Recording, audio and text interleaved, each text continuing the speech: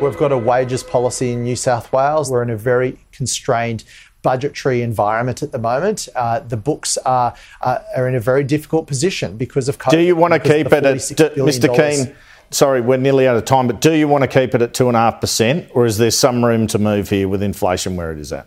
Well, what I want to do is protect taxpayer dollars, but also make sure we get a fair outcome for our frontline workers across the state. And there's a way to resolve these things, and it's through a proper negotiation, not through the bully boy tactics we're seeing from the union movement. They're going to be bullying the people of New South Wales until they get what they want.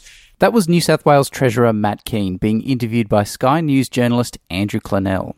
The bully boy rhetoric Keane was referring to was the now debunked coalition-led story that New South Wales rail workers were on strike this past Monday. With no apologies, the New South Wales government have stopped sprouting this ill-thought-out attack against working public servants after it emerged it was the government itself that shut down the rail network. But with the nurse strike of last week, the train crisis on Monday, and a public service being pushed to breaking point due to the cost of living, the underlying theme that is not being addressed by the New South Wales government is the 2.5% wages cap. On the podcast today, to address this important issue, is PSA General Secretary Stuart Little.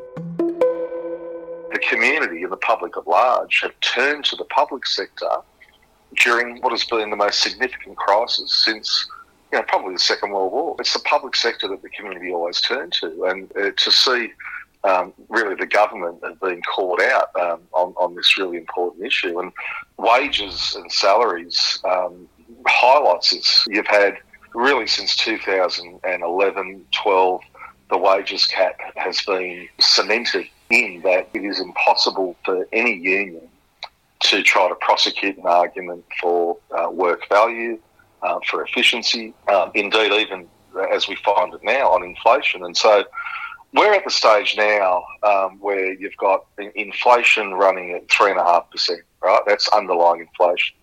But everyone that drives a car, which is most people, knows that petrol has gone up now over $2 a litre. Food is up between 7 and 10%. Housing is generally unaffordable. People are not going to wear the fact that their wages should continue to go backwards. You've got the Reserve Bank governor calling for wages growth. You've got economists calling for wages growth. And you've got this government saying, look, we'll offer up a 2.5% pay rise. But guess what? You're going to have to get the superannuation deducted from that in circumstances where inflation is running at 3.5%. And obviously you've got all those other pressures we spoke about. So again, what that means is a cut. Do you think the government has made it a mission to hide behind this legislated 2.5% cap to appear as if their hands are tied on the issue? Like we saw back in 2020, where in the middle of the pandemic, the government came along and said, well, look, the economic situation is such that we can't give you a pay rise. They sought to introduce legislation that would, again, guarantee that no one got a pay rise over a number of years. And you ended up with quite frankly, a really disappointing decision from the Commission of a 0.3% pay rise, one that I think that they will live to regret in years to come. And, you've got a situation where effectively public sector workers took yet another pay cut. So we're in the process now. We've already written to Treasury to say that we would be seeking a minimum 3.6% pay rise. We're in the process of talking to our members in respect to that. Obviously, we need to engage with our, membership, whether they're comfortable with 3.6, because obviously many people have become accustomed to a system that is stacked against them. Public sector workers expect a strong, vibrant, independent umpire. And you've seen that eroded with the current makeup of the Industrial Relations Commission in New South Wales. That's the place where we go to when there's a dispute, whether it's nurses, teachers. You always get dragged into the commission to say, well, you can't go on strike. But yet you say, well, we want to run a case for work value or an efficiency case or indeed just something about inflation.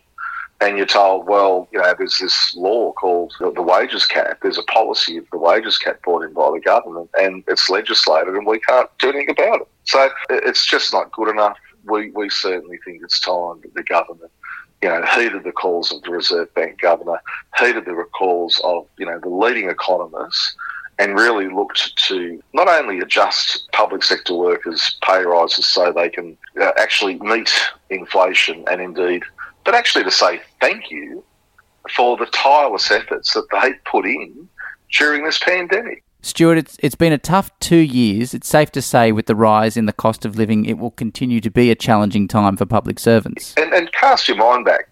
I mean, we had, thousands of members putting their lives on the line during, the worst bushfires in living memory. We then went straight into the pandemic off that. And, I think the government needs to take a long, hard look at themselves. And obviously we'll also be calling out the opposition and, the independents on this, that we expect public sector workers to have, good pay, good conditions, fair and reasonable paying conditions that obviously keep up with inflation and that reward them for the work they do. And at the moment, they're not getting that. Protect yourself at work. Call the PSA today on 1300 772 679 or head to psa.asn.au.